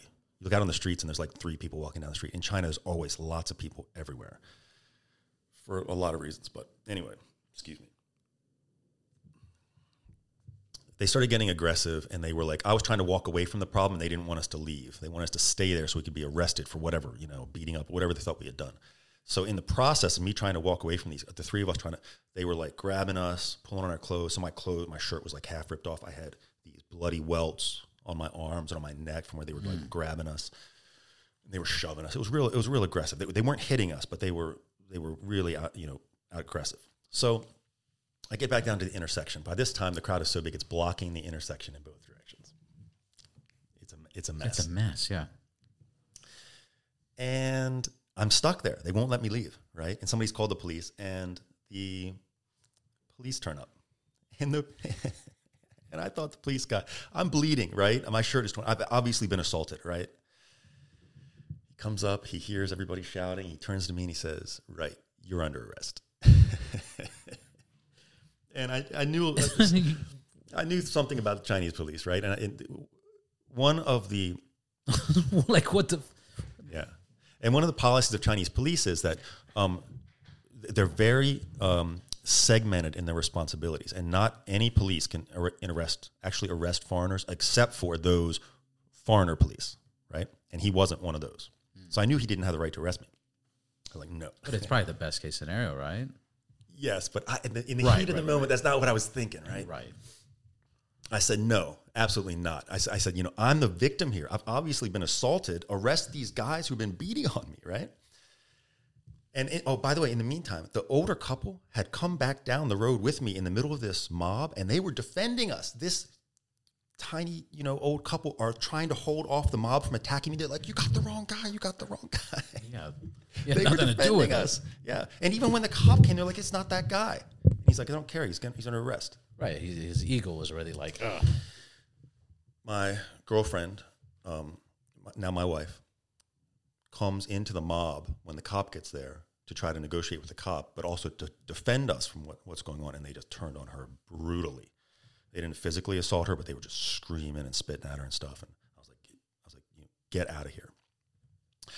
She walks back out of the mob, and from the outside, she calls my cell phone, and she says, "Okay, so important detail: where the row of restaurants was, behind that was a massive construction site, and all the workers are migrant workers from all over China. They come in for these construction jobs, here today, gone tomorrow, anonymous guys, and drunk. 8 p.m., all construction workers in China at that time, anyway, were drunk." And she calls back and says, the construction workers are now more than because the guys who were attacking us, they were college-educated middle-class professionals, right? They were the guys who go out for nice meals in the evening. They were just a little bit drunk. They weren't dangerous people. They were just mad. But these guys, she goes, they went back and they've got their tools. They've got masonry. They got hammers. They got crowbars. They're just waiting for the cop to leave. She's like, you have to get in that police car and get out of here. I kind of sucked up my pride, and as cool as I could, I turned to the cop and I said, "Sir, you may arrest us." And they pile the 3 of us into the police van. The mob's attacking the van, slapping on the windows, flipping us off through the windows, And we drive out of the mob, and it was like, oh, what a relief. And then I'm sitting there thinking, I was like, wow, this cop is actually a genius. He just entirely diffused that situation. Everybody back there is happy because the guys they think did it are arrested. And I'm out now. I'm totally safe. Safe, yeah. I was like, this guy's a genius. And the construction workers are not going to get to nobody. I was like, that guy just completely solved the problem. And I was like, what's going to happen is we're going to pull into the police station. He's going to let me out. He's going to pat me on the back and say, boy, you're lucky I came. That's what I was expecting. Yeah. Oh, not so. I have no problem with Chinese police. They are upright guys. I've never had a problem with Chinese police, but in this case, they did think that they had some crime to solve. Handcuffs or no handcuffs? No handcuffs. No handcuffs. They held us in an interrogation room and actively interrogated nonstop. I was never in the room with fewer than like 6 people, and they were always asking questions. I want to say we got to the police station at 8:45. We didn't get out of there until 4 a.m. Okay, so what was the crime? What was the crime? Some guy insulted, he cursed at, he said something very impolite to some other people. There was no assault, there was no theft, there was no anything. And for that, we were detained for 7 hours, and they were fixated on, I don't know what, because they had also brought the older couple there. So they had their side of the story, and I know they didn't throw me under the bus. Like I'm sure that they said that's not the guy, because they were saying that the whole time. But they really wanted Patrick, and Patrick had gotten away, right? And I was like, look, I don't know who he is. Of course I knew who he was. I don't know who he is. I don't want to give him up. I don't know who he is. I don't know his number. All I know is his first name is Patrick, and I don't really know anything about him. He's just a guy that turned up at dinner. And they wouldn't let me go until they got Patrick's phone number. So I step out of the room, and I call Patrick, and he goes, this is all your fault. I told you not to get him on. I'm like, Patrick, I'm only in this soup because of you, buddy. So he had a burner phone. He gave me that number. I gave it to them. And I hear them. I can hear from the interrogation room. They're outside the door on the phone with him. And I hear the cop going, well, then you give the phone to the train conductor and tell him to turn the train around. What? Patrick had told him he got on a train to Shanghai. He hadn't, right? And right. The cop was like, we're going to turn the train around to get you. We're going to stop a commuter train from Hangzhou to Shanghai, bring it back to Hangzhou just so we can arrest you. Yeah, that's not happening. Of course not. And they never did anything about it. No one ever followed up on it. But whatever. It satisfied their obligations to, order, and rule of law to interrogate us for 7 hours over some dude. I didn't even see it happen. I wasn't even a witness. Yeah. But they held us for 7 hours. I still get excited talking about it. I get like worked up talking about it. I say PTSD when people have real PTSD over real events, and this wasn't one of those. But for years after that, when I would go into like open spaces with big crowds in China, I would get like, I'd feel myself get on edge. You'd feel it, yeah. Yeah, I had 2 incidents. One, I had a 7-8 hour interrogation, and then another one where I had to escape with the ambulance because I was in Vegas. This was 2 separate situations. One, I was in Vegas and we were drinking and some buddies, and then these other guys, they were drinking and they were with some buddies. But one of the main guy, he had his girl, and the girl was looking at us, and yeah. Long story short, it turns into a fight. Kicks are being thrown, ashtrays are being thrown. Anyway, so security finally comes. They break it up. We're being, we get taken to the security office. Las Vegas PD shows up, and they're like, what's going on? What's going on? I was like, look, I was attacked. I got hit with the ashtray. I had a little cut right here. They're like, you want to go to the hospital? I was like, fuck no, I don't want to go to the hospital. Like, get me out of here. The cop walks outside. When he walks outside, he's you know what? I'm just going to arrest everybody. Everybody's going to jail tonight. And I was like, what? I was like, my head. I'm dizzy. Nice. The cop was like, you're full of shit. You're fine. I go, I'm dizzy. It hurts. I'm holding my head. Call an ambulance now. And he was like, and finally he just calls an ambulance. So then I was at the hospital, got released at the hospital. And, the nurses, are you okay? Oh, I can't believe what happened to you. I was like, whatever. And then I was in Cuba, and I didn't think about it, but I brought my drone, and I flew my drone in communist Cuba on the main road, which is called the Malecón, where the ocean goes onto the highway. And I'm flying it from inside of a car, and I have the film. I'm flying it from inside of a car. I don't know how they knew what car I was in, but a cop car shows up, pulls me over. The cop's like, get that drone down now. I'm in so much. Get the drone down. No, hurry. The drone's coming. He's like, oh, man. I go in. They take me. No handcuffs. No nothing. And where are you from? How'd you get the drone past security? How did you get the drone through this? How did you do this? All right, wait outside. I'm waiting outside, smoking a cigar. Detectives come. The drone. I was like, do you guys want me to turn it on? They're like, no. The military came. What is this? It turned into such a shit show that luckily, because I spoke Spanish and, my family's from Cuba, I was able, so your mom was from Cuba? She left when Fidel came into power? So you're those kind of Cubans, huh? Like, fuck. Anyways, I walked myself out of it, and they finally let me out, and they're like, we're going to keep the drone. We'll give it to you. We'll give it to you once you leave. But what was interesting is that I called Consulado Americano, the American consul. They said you're going to jail. The last person that was caught, last American that was caught with the drone in Cuba, was in jail for 2 weeks. We can't do nothing until you're arrested. As of right now, you're detained and you're free to go in and out, but we can't do anything till then. But you're going to jail, So again, the fact that I was able to talk out of it was pretty amazing. And those things do traumatize you. Those things are... The experience of the police was uncomfortable. The experience inside the mob was terrifying. Yeah. So, yeah, I future interaction with Chinese police, I didn't have any lingering like trauma. But anytime I was in a big open space with lots of people, I was like, was it just open spaces, or like if you crowded get into spaces, crowded spaces, like if you get into like a subway or something like that, yeah, you feel it. Yep. And that lasted years. Theme parks. Yeah, it was like sports stadiums. I couldn't go to. I went, but I was always uncomfortable. Like go to soccer games, or big like open air night markets, full of people. Always uncomfortable for years. Yeah, but sports arenas are crazy, man. They're just crazy in general. What do you got? 25,000, 30,000 people drinking, partying it up. I mean, it's insane. It's insane. Well, we covered over an hour. How you doing on time? I'm fine. We can keep going if you want to. Yeah. I got more stories for you. Yeah, let's keep going. I have another fight story for you. Let's go. I'm living in Suzhou, working in management consulting. A friend of mine is in Hangzhou, so it's a couple hours away at the time. And his name's Tim. He's been in China a little bit longer than me. He speaks great Chinese. Tim was a NCAA scholarship wrestler. Tough as nails and very brave. And very nice guy, but maybe a little bit addicted to the wildness of being a foreigner in Asia at the time, right? He liked that. So he was a guy that often, like when something crazy would happen, I'm living in Suzhou, my friends are back in Hangzhou, something crazy, I was like, was Tim involved? Like, oh yeah, Tim started it, So when He's Tim always involved. So like once a month, he'd come up for a weekend to Suzhou to hang out. And Suzhou at the time.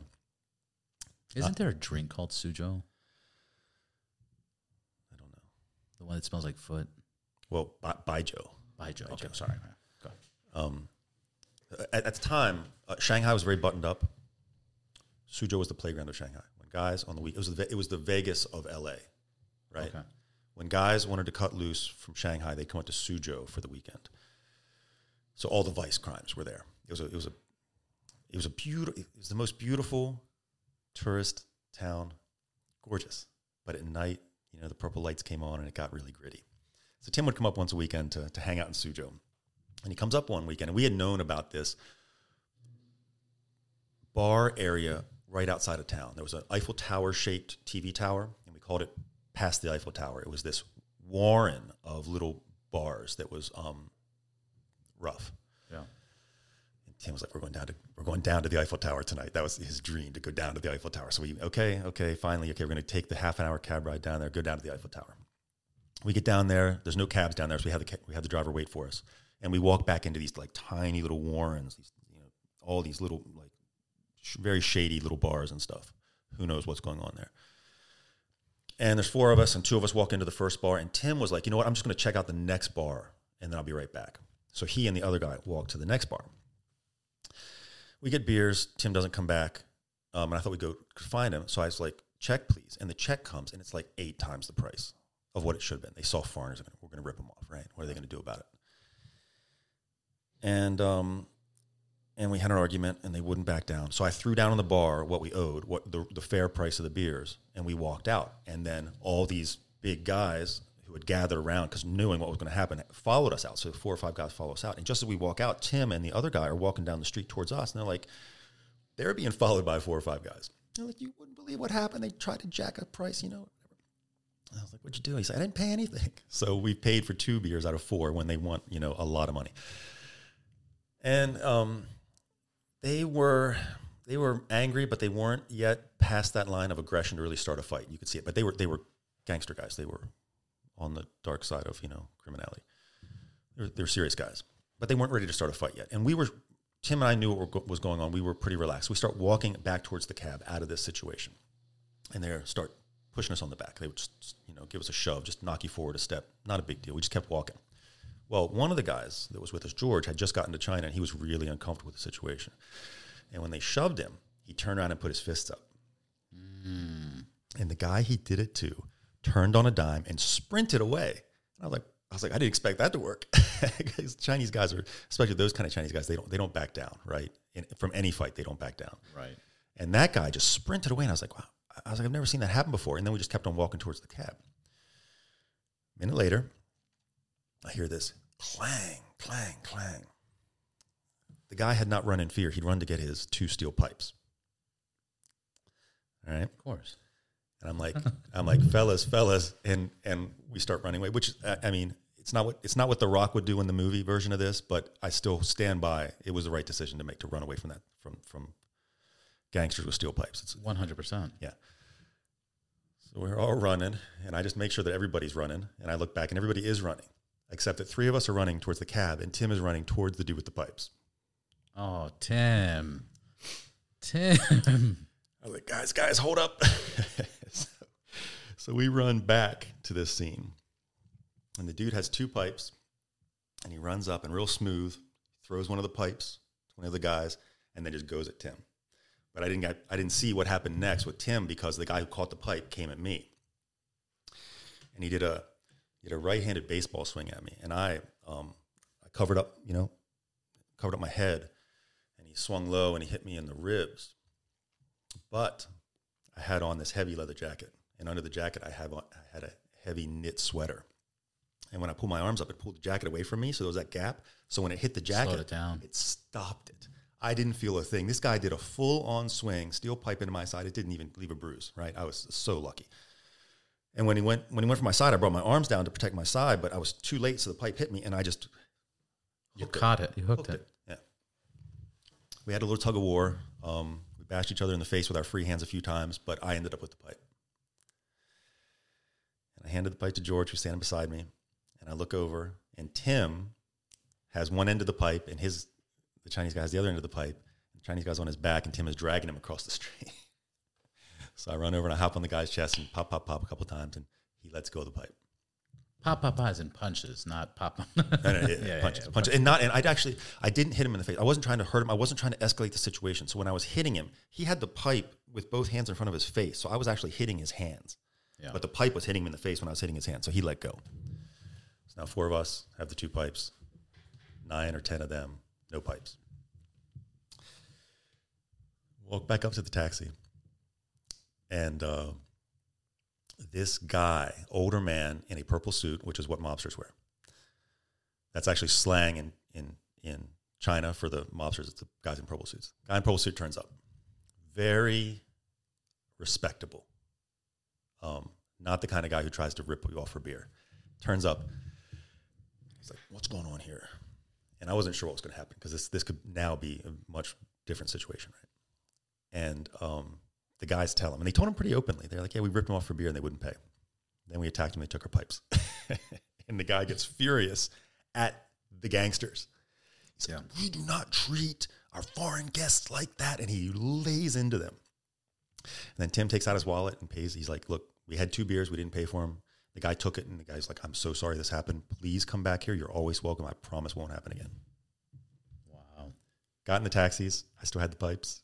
And the one guy, he had now with his boss, there was now like a little kid. He was like, hey, can I get my pipes back? I was like, fuck you, my pipes now. My pipes. Took off with the pipes, yeah. You still got the pipes? I had the pipes for years. I moved, and I didn't take them with me. Yeah, that would have been awesome. Yeah. I'll tell you a Mexican version of that happened to me. I'm with my brother was in the Navy, so he was based in Coronado. He takes me out there. I'm like 18 or something like that. One bar is $20 all you can drink. The other bar is you pay for your drinks, but all the hot girls are there. Right. So you got to go to this one, get drunk, and you got to go over here. And you do this back and forth, and I'm with my brother and his friends from the Navy, and but we keep missing, and I'm hanging out with Felix and my brother. Anyways, this continues. I'm trying to go back where the girls are at, where my brother's at, and they're like, enough, you're drunk. You've been going downstairs and upstairs, and you can't come in here. And again, I'm 18 years old. I'm like, what? You can't tell me what to do? And actually, I was with my other buddy, Albert, and he's like, yeah, you can't tell us what to do. The guy grabs me. I grab his hand. Was this a friend or a bouncer? Or? This is a bouncer. Okay. This is a bouncer. I grab his hand. I pull up, and I hit him in the face, and I push him. He falls. And I'm like, yes. There's another bouncer behind the door. He just turns around, grabs a flashlight, just boom. I hear the batteries of the flashlight just what? And my friend Albert picks me up, turns us around. Now we're going down the stairs, and there's like 5 bouncers hitting us with flashlights. Okay, and I hear the batteries. I'm like, click, click, click, click, click, click, click, click, click, click, click. At the bottom, my brother's there. Like, that's my brother. Oh no, the cop pulls out a gun. And he goes, stop. And then my brother sees me, and he goes, that's my brother. He grabs the cop by the vest, pulls him back. 3 cops jump on him. Anyways, long story short, they take us to an alley. They take all our jewelry, all our money. The cops? Yeah, the cops. And then they tell us to kick. They go, you want to go to jail? And no, we don't want to. All right. They take everything, and then kick rocks. That's it. We crossed the border. I was bleeding all over the place. Gosh. Oh, my gosh. I didn't take anybody's pipe on that one. But that's the Mexican version of that one. Go ahead. Crazy business story.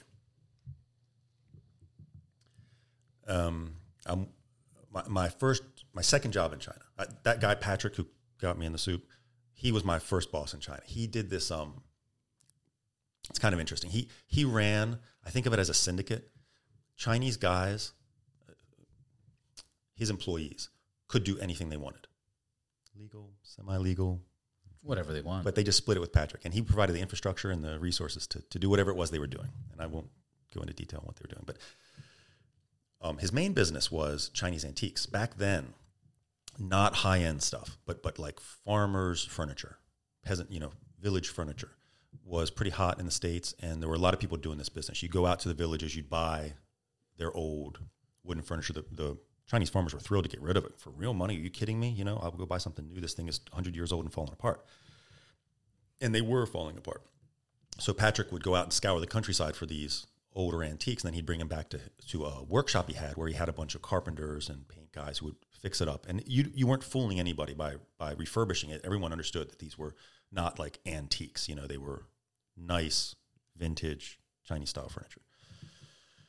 And my job for him was to go out and help pick the antiques. So by that time, the countryside around the city was picked over. So we would go, me and a couple of Chinese guys, we would get into a flatbed truck and drive until the road ended, up into the mountains, just as far as you could go. And you couldn't show a foreign face because then the prices would skyrocket. So they would go through the village first. They'd negotiate all the prices.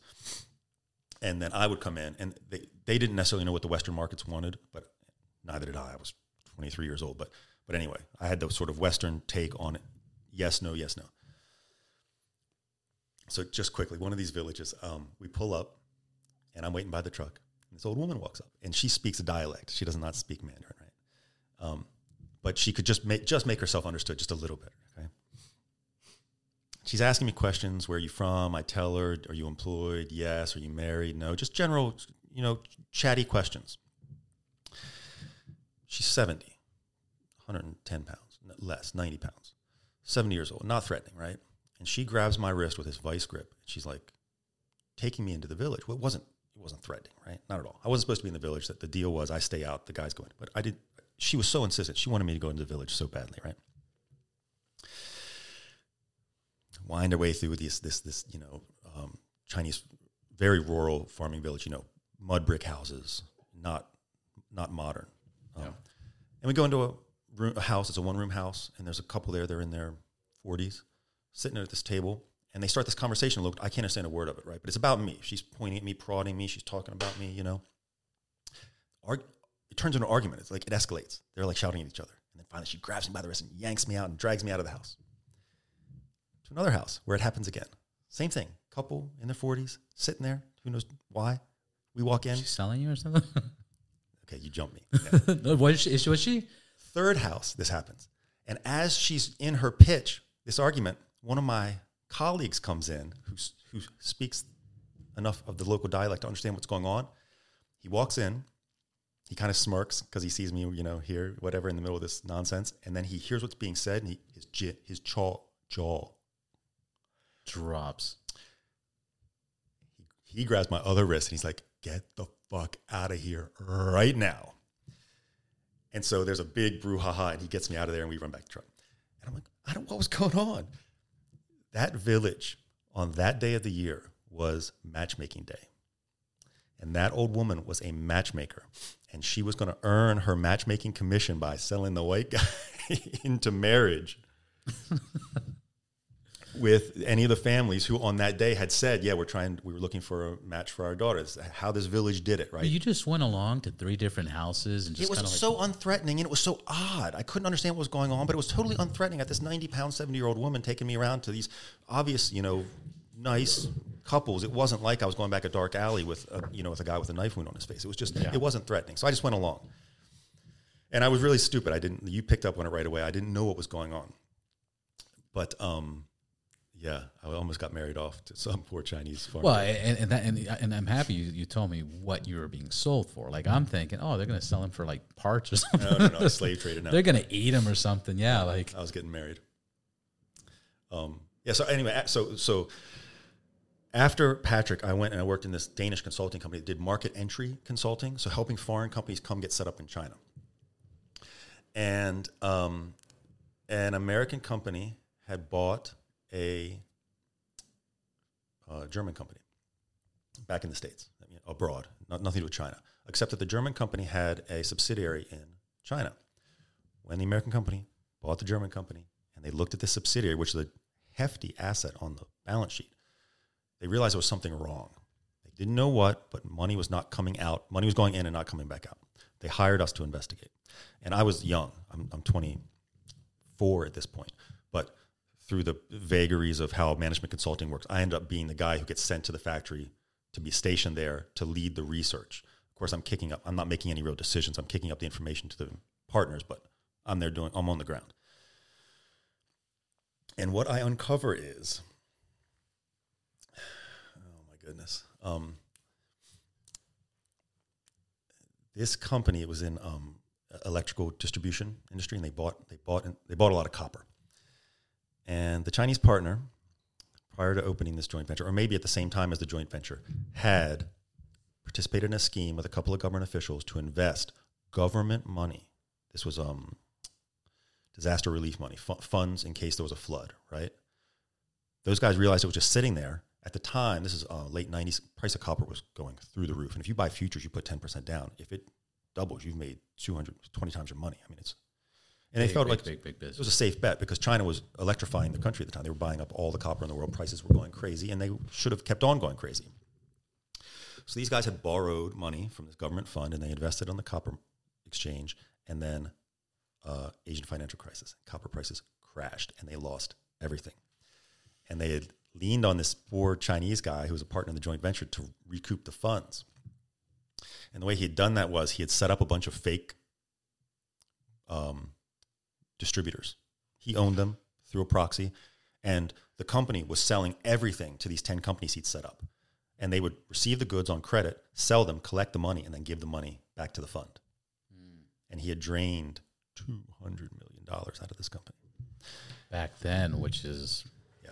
And there's actually, this was pretty common back then, that foreign companies would come and do stupid things in China and get their clocks cleaned. There's a book called Mr. China, which is just stories about this. But in any case, as I was investigating this, then I uncover all this stuff. And I actually interviewed the 2 guys in Beijing who were responsible for that fund, who had done the borrowing. And at the time I interviewed them, it strikes me how calm he was as I was confronting him with what we weren't sure he had done. And by the time I knew about it, some dumb foreigner, right, then a lot of people knew about it. And you don't get to steal from the Chinese government hundreds of millions of dollars as a government official, right? That's taboo. not allowed. So he was executed 4 months later. Just strikes me how calm he was in that meeting. He was so cool as I was talking to him about it. He must have known. The writing was on the wall. If I knew, everybody knew, right? Right. I wasn't the guy who blew the whistle on him. We didn't go to the authorities with it. We were. Well, what is the execution process over there? How do they do it? Back then, it was a matter of like weeks. There's no appeal or anything. They shoot. I know, but they shoot. Yeah.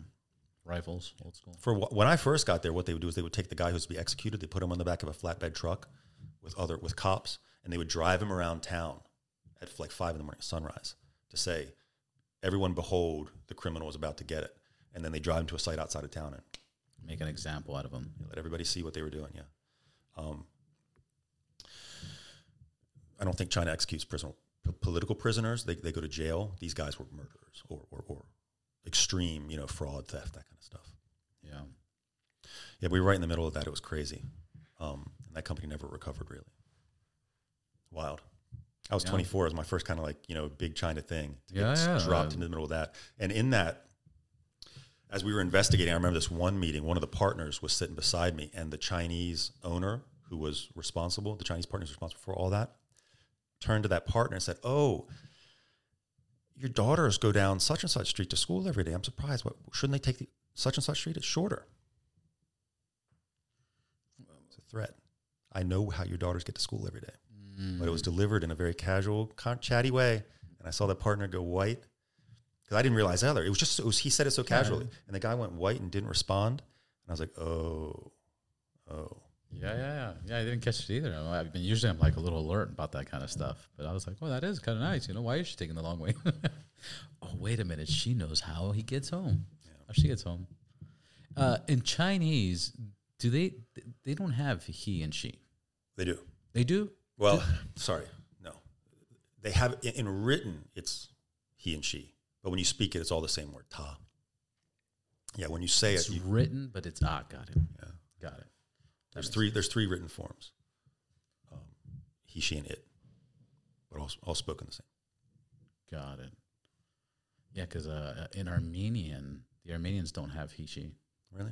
Yeah, so you don't know. So almost every Armenian, like when they speak English, they confuse he, she. She, he. Yeah, well, Chinese don't have yes and no. What do you mean? There's no word yes and there's no word no. There's ways to communicate yes and no, obviously. You couldn't live without it, but they don't have a straight up word yes or a straight up word no. What about yeah? No, I'm kidding.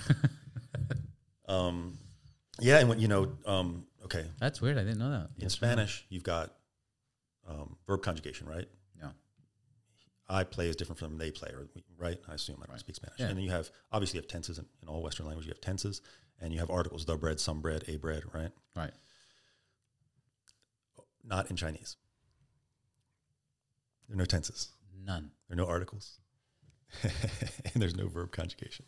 So the grammar is, that's wild, in a way, very easy. But to make yourself clear in Chinese or to understand what the other person's saying requires a much higher level of understanding of the language, because you don't get those really simple, played as opposed to play or will play. It doesn't exist. It's just play. So you have to understand from the context of what he's saying if he means that it happened yesterday, today, tomorrow, or some distant point in the future. I've heard this argument or this comment that Chinese, English in a sense is almost harder than Chinese. Obviously, we grew up with English, so we know English, so that's not a true statement. But like, if you didn't speak a language and you had to learn English or Chinese in a sense easier than English, because English you have they, the, there. There's so many phone. There's if you look at proper English, it's very complicated, and this is why so many foreigners have trouble learning English. But my question is Chinese the hardest language to learn? The State Department, the CIA, they rank languages easiest to hardest to learn. Chinese and Japanese are the hardest to learn for really? Native English speakers. So that's for native English speakers, correct? Yeah. Or for those from a Latin or Germanic, background. Right. But if as a child learning, I don't know. Yeah. But here's my experience. When I studied French, I got to a certain point where I could read books and newspapers. And then my understanding language just took off. My vocabulary took off. But in Chinese, because the Chinese character system is so impenetrable, it's so hard to learn, that I it was 10 times the study hours to be able to read a newspaper as it had been in French. So I didn't have that access to all those rich other sources of picking up the language, like reading the classic literature and reading the newspaper and that kind of thing. It was all blocked because reading and writing Chinese is so hard. Yeah. Speaking Chinese is difficult, especially the tones, but reading it is simply impossible. It's something that, it's why when people criticize the Chinese education system, they say, oh, it's all rote memorization, right? That's the criticism of the Chinese style of education. But it is that way because Chinese students have to learn. You need 2,000 characters for basic literacy. You need 10,000 characters for an educated person, and ultimately there are 25,000 characters. And the only way you can jam that into your head is rote memorization. And so that's how the Chinese system has developed as it did because of the way they write. That's wild. Last question, because you bring up the French and Chinese. Have you seen Loopers? That's the one with Bruce Willis and where he's from the future. A long time ago. And anyways, there's a scene where he has to return to his younger self because they killed his wife and he was living in China, and the mob did it. So now he's like, I gotta get my wife. I gotta protect her. So he goes back into the spoiler alert for a 10, 15-year-old movie. But he goes back to his younger self, and his younger self's like, who are you, old man? He goes, I'm you. And he goes, put that French book away. Learn Chinese. It's the future, something like that. And he's like, I don't want to learn Chinese. I'm going to learn French. He goes, dude, I'm from the future. Like, learn Chinese. What do you think of China's future? I know we had a separate conversation, but like... Yeah, it doesn't look great right now. There are a lot of macro factors, large global trends that right now don't look great for the future of China. But I just say that in my 20-some years experience in China, there have been, Chicken Littles calling for the fall of China, the collapse of China, since the 90s, since $10 trillion of, a year of economic activity ago, right? So I just say that it looks bad right now, but it was always that way. There was always, at any point in time in the last 25 years, you could say, oh, China's doomed because, and then just pick it, Right. All these different factors, China doesn't have the natural resources they need to develop China as an industrialized society. China doesn't have enough arable land to feed its people. China doesn't have navigable waterways and they'll never build the train systems or whatever, there were always all these reasons. China doesn't have free press. They don't have open exchange of information, whatever. All those 25 years, people were predicting the fall of China for whatever, cause du jour. And now we have that still, right? And it's cogent. I mean, they're real arguments. China has a demographic problem right now. The one-child policy and the urbanization of China led to a birth rate below replacement rate. So right now they've got a whole lot of retirees and very few fewer working age people to support them, and that problem is going to get worse. When they relaxed the one-child policy, Chinese didn't go out and all start having 5, 6 kids each. They stayed at 1 kid per family because that's what they were used to. I got an interesting. That's really interesting. Yeah. I got an interesting fact for you. Think about this: 2nd generation, 1 child. After that, no cousins. You can't have cousins if you don't have uncle and aunts. There's no uncles and aunts. If your parents were single children, both single children, you have no uncles and aunts and no cousins. Does that slice of family life doesn't exist anymore for one-child families, and so they got used to that, right? How many years was that implemented? 75 until recently. Yeah, so 40 years, whatever that is. 1975 until just recently. They started relaxing it over the past 10 years, and people got used to that. They didn't expect to have big families. And then Chinese real estate is so expensive right now. If you live in the city, you do not want to buy a 3-bedroom. It's $1 million in a medium-sized city, a 3-bedroom apartment downtown in the city. So when they relaxed the one-child policy, Chinese didn't start running out and start, procreating like rabbits. They just stayed with what they knew, which was 1 kid or no kids. And so it looks like that demographic problem is not going to solve itself. There are other solutions, though. Who knows what's coming with robotics, right? Because when people talk about demographic problems, they say, oh, China's labor rates are going to go through the roof because they don't have people to man the factories. Yes, fair enough, but China is investing billions, tens of billions of dollars a year in advanced robotics. So you may not, 10, 15 years from now, we might not need, might not want people. Less. Yeah. I mean, self-driving trucks, all this stuff. China is chasing all that stuff.